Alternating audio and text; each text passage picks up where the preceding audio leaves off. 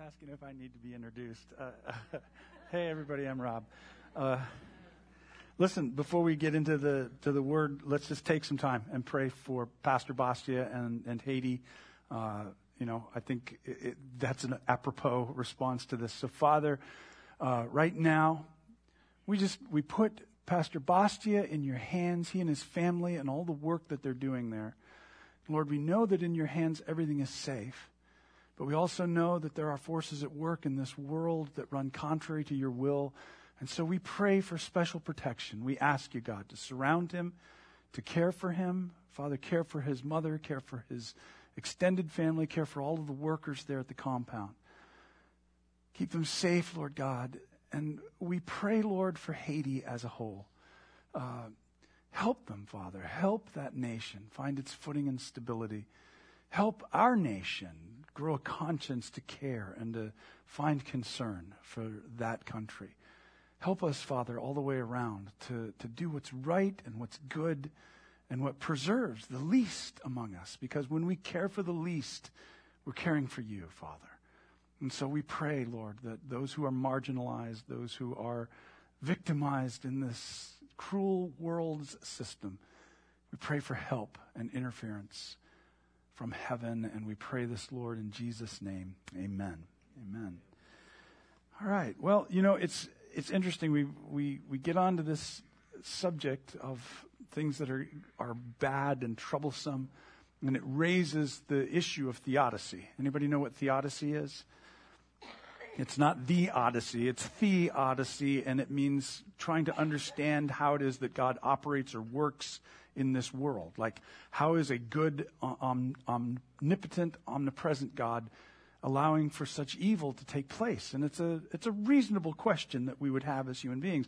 We were meeting with some of the city officials last week, and the city planner was kind of listing off all of the things that Bay County has gone through since the hurricanes, since Hurricane Michael came through. And you have back-to-back hurricanes when Sally comes through, and then a pandemic, and the economic stress that we've faced, and the shutdown, and all of this kind of stuff. And granted, in contrast to Haiti, it's not anywhere close, but it doesn't negate the fact that we have, as a community, faced our troubles, faced some severe hardships along the way.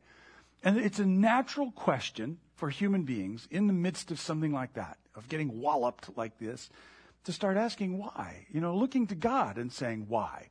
Why is this happening, God? Is this punishment for something? Did we do something wrong? Are you mad at us? God, what's happening here? Humans have a long history of asking that question, and it touches on something that we're going to be considering this morning as we continue in our study of the Gospel of Luke. So if you have a Bible or a Bible app and you'd like to follow along, which I recommend, go to Luke chapter 13 if you would. Last week, as we finished up chapter 12, it took us a month to get through chapter 12, so, yay.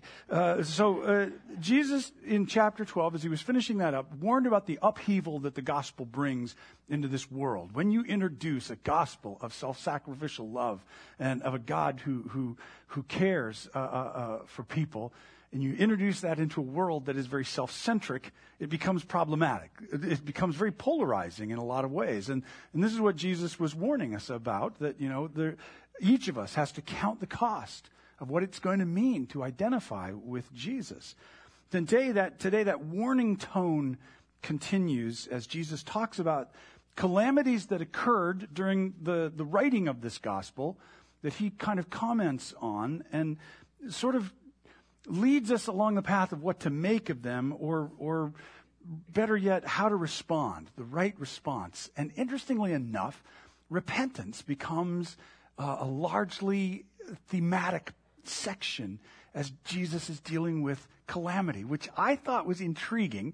And I'm really interested in this whole subject here, so I might get a little excited. I won't get excited. I'm not going to be Pentecostal, but I am kind of excited about what we're going to be reading here. Not that there's anything wrong with Pentecostals. I love Pentecostals. This is just not, I'm not going to wave a hanky. But so if you're there in Luke 13, let's start with verse 1. It says, about this time, Jesus was informed that Pilate had murdered some people from Galilee as they were offering sacrifices at the temple.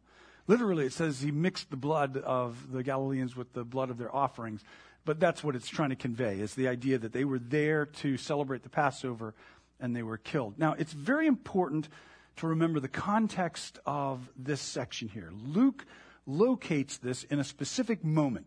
He says, at that time, and of course we think, what time? Well, we would think the time in which he said these things previously there in chapter 12, but also the larger context at that time when Jesus, do you remember what Jesus is doing? You may not. But Jesus, we're in a section here in Luke that's called the travel narrative. Jesus is traveling with a group. He's basically leading a group of Galilean pilgrims down to Jerusalem to celebrate and observe the Passover, the annual Passover. And so this gets at why this news was shared with Jesus. A group of Galileans, just like Jesus' group, had just been slaughtered at the whim of the Roman governor, Pontius Pilate. Now, we don't know about this specific incident from history, but we do know about Pontius Pilate from historical records, and history does not remember him favorably at all. Neither Roman historians nor other outside historians. Josephus, the ancient Jewish historian, records a similar incident when Pilate wanted to build an aqueduct to bring water into Jerusalem, which he saw as benevolent. He took from the temple treasury to pay for it, which of course sparked massive protests among the Jewish people, and they were all out in front of his palace. And so to address and deal with that, Pilate had Roman soldiers dress up as civilians and go out in their midst with clubs and swords hidden under their robes, and they began slaughtering everybody that was there for the protest. That is how Pilate dealt with things. Of course, it caused all kinds of uproar. He even got in trouble with Tiberius, the emperor at that time.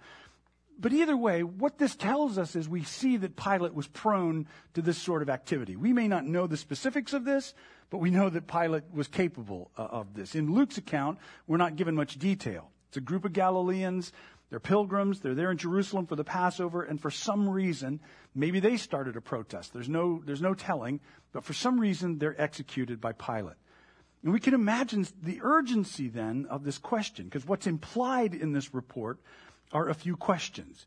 In other words, when they're coming and saying this, they're also saying, Jesus, should we continue traveling to Jerusalem? I mean, given how dangerous it is for Galileans there, and we being Galileans are on our way.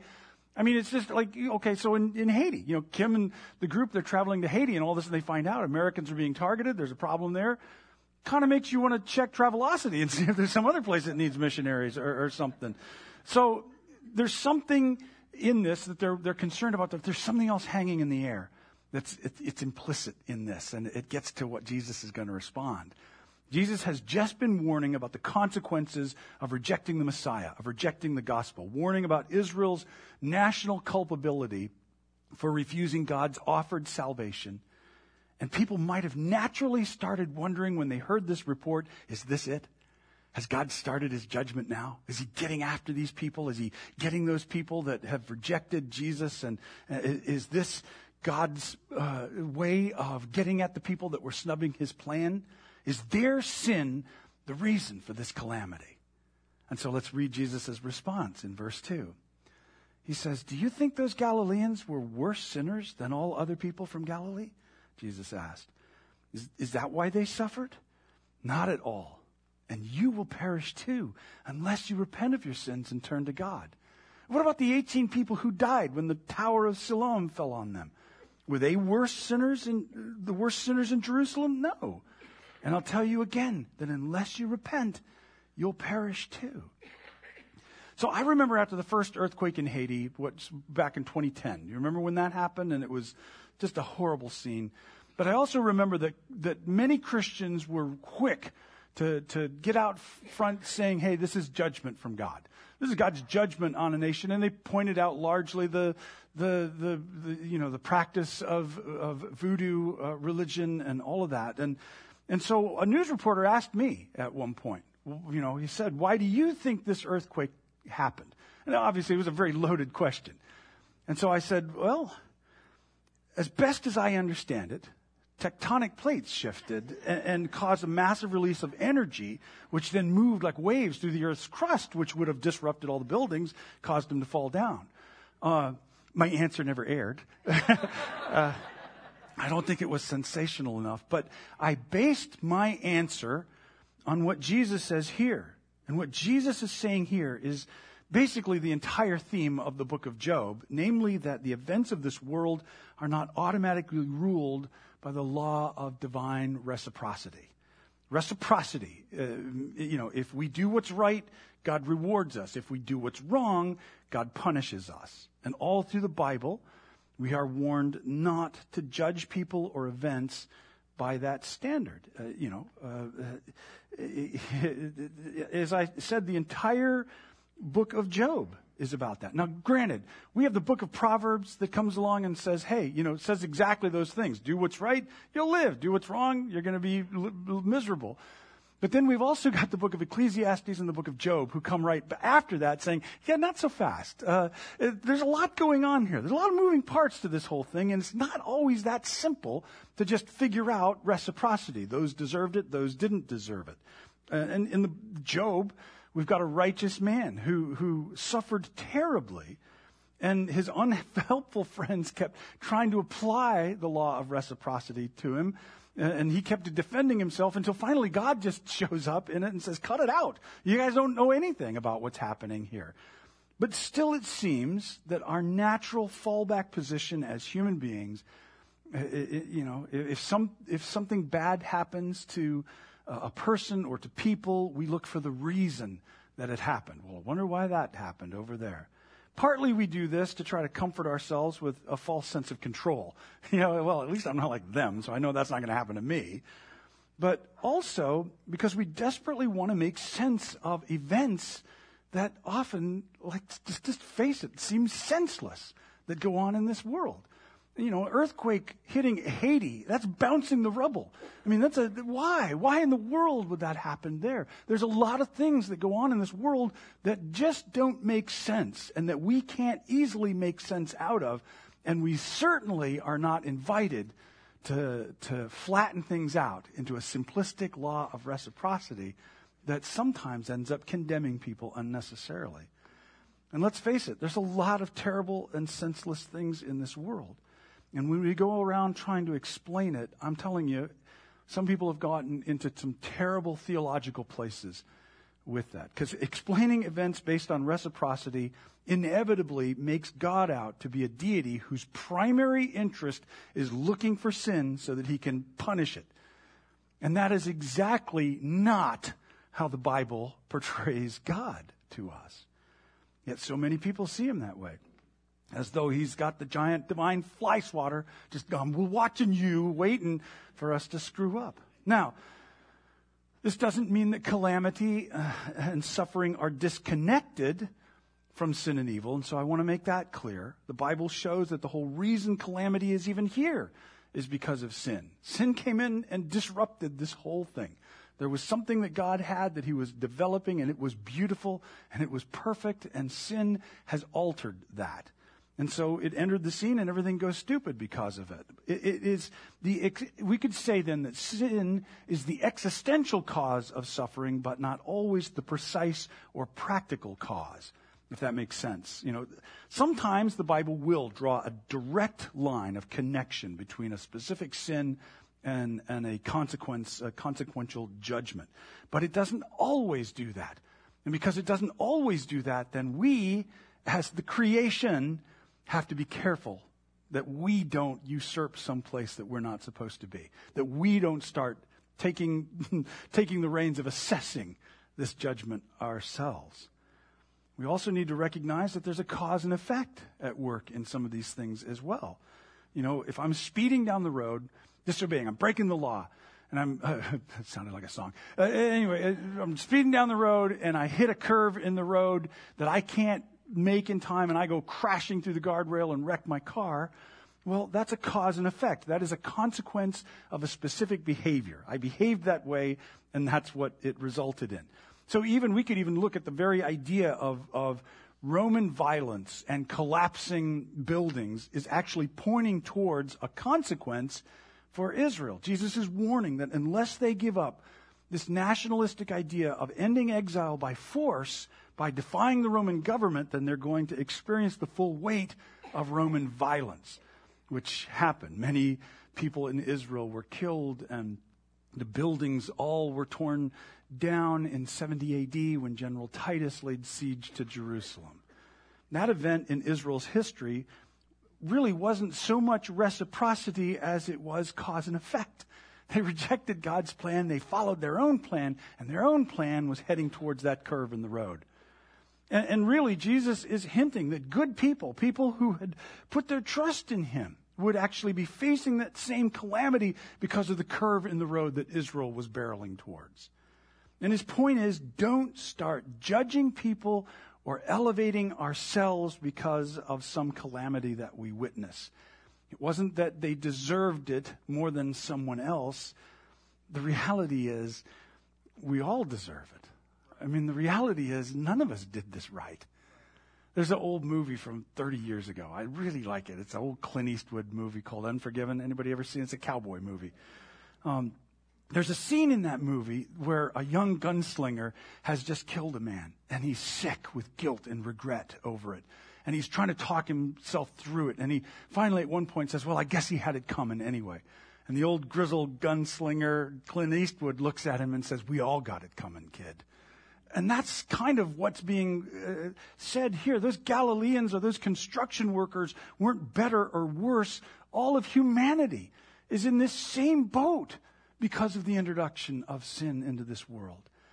But see, that's where this gets hopeful to me.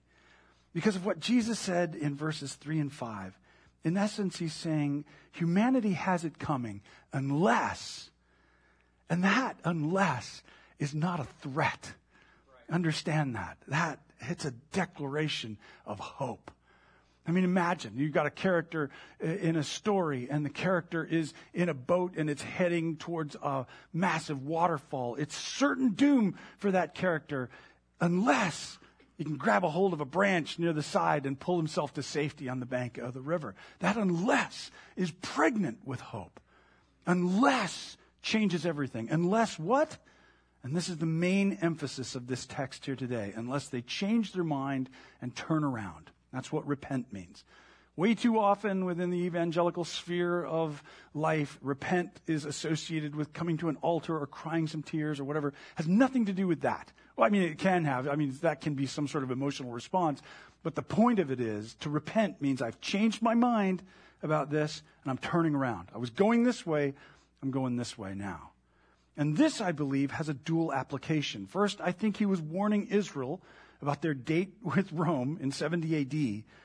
But I also believe it has a larger meaning, and that is turning from self-will to God's will is the only path there is to true life, to real life.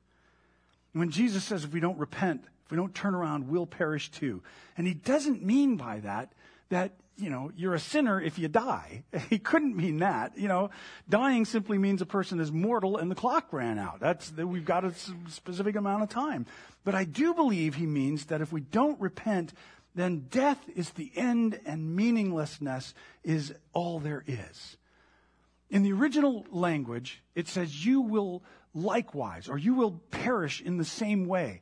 A lot of the translations that you may have will say it in there, word it in there. You will likewise perish. But it means you'll perish the same way. Now, what did Jesus mean? He wasn't saying like if you don't repent somewhere down the line, even up to our day, if you don't repent, a Roman soldier is going to jump out of the bushes and kill you, or a big block is going to fall on you. He's saying in the same way, meaning something beyond just the specifics of how they died.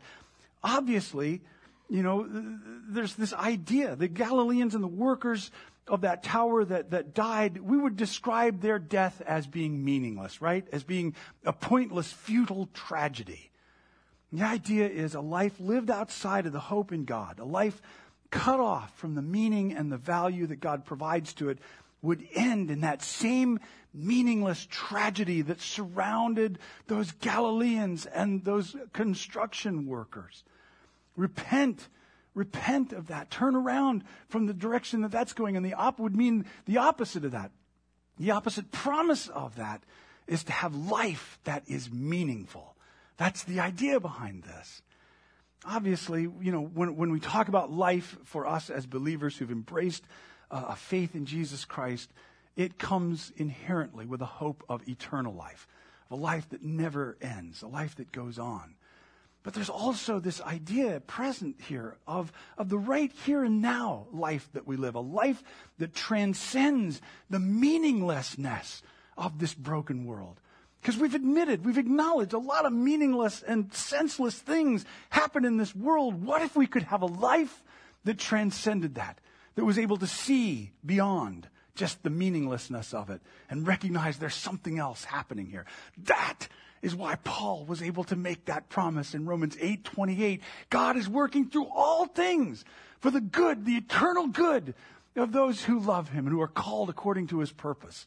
That's the whole idea behind what he's saying there. That doesn't mean that we're insulated from painful or difficult or even calamitous events in life. And it certainly doesn't mean that God is the author of those things that happen. But it does mean that nothing we face is without significance. It may seem senseless, but it is not without significance in what it is that God can do with it. And God can work through even the bad stuff that happens to reshape it into something that benefits us eternally. That is the kind of hope that sets us apart from the rest of this broken world. We may experience the same events. The believers in Haiti are facing the same events that everybody else is facing, but we have the promise from our Creator, the Redeemer of all things, that he will take those things and redeem them. Sometimes we'll see it in this life, but most certainly we will see it when this life ends. And there's great hope in that. That leads us to a point of view and a perspective about life that, as I said, transcends these things so that we don't live in them or build our identities on those problems. We build our identities on the reality that there's a God who loves us, who put that branch out there so that we didn't have to go over the fall in that boat. That's the whole promise of God's kingdom. That is the promise of the gospel. God's kingdom is moving into the neighborhood and setting all things right. A life that's cut off from that hope is no life at all.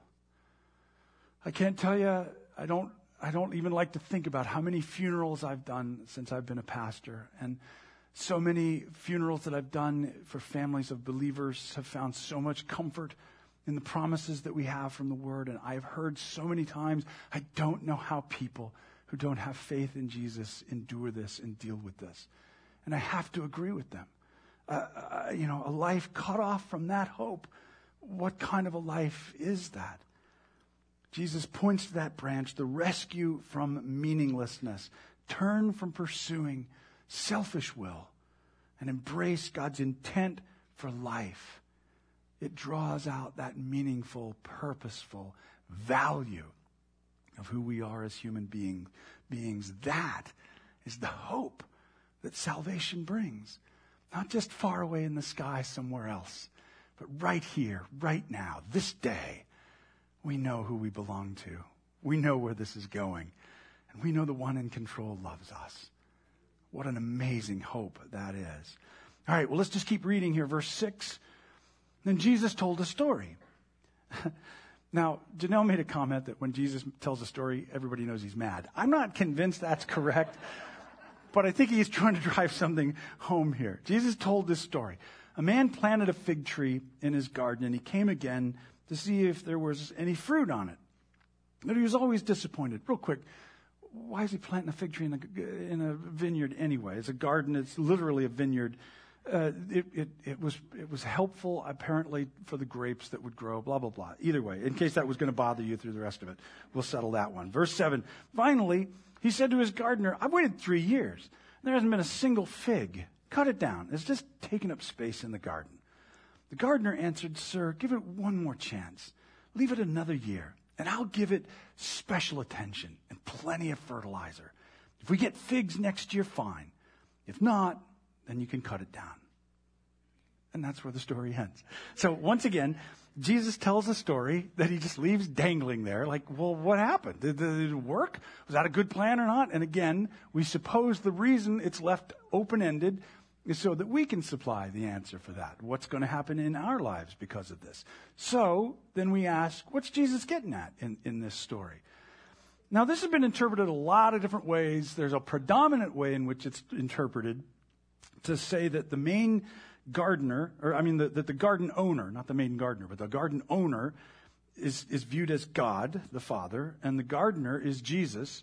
And God wants to punish the fruitless people of Israel and then the rest of the world because it had Messiah in front of them for all this time. But Jesus intercedes and convinces him not to punish everybody.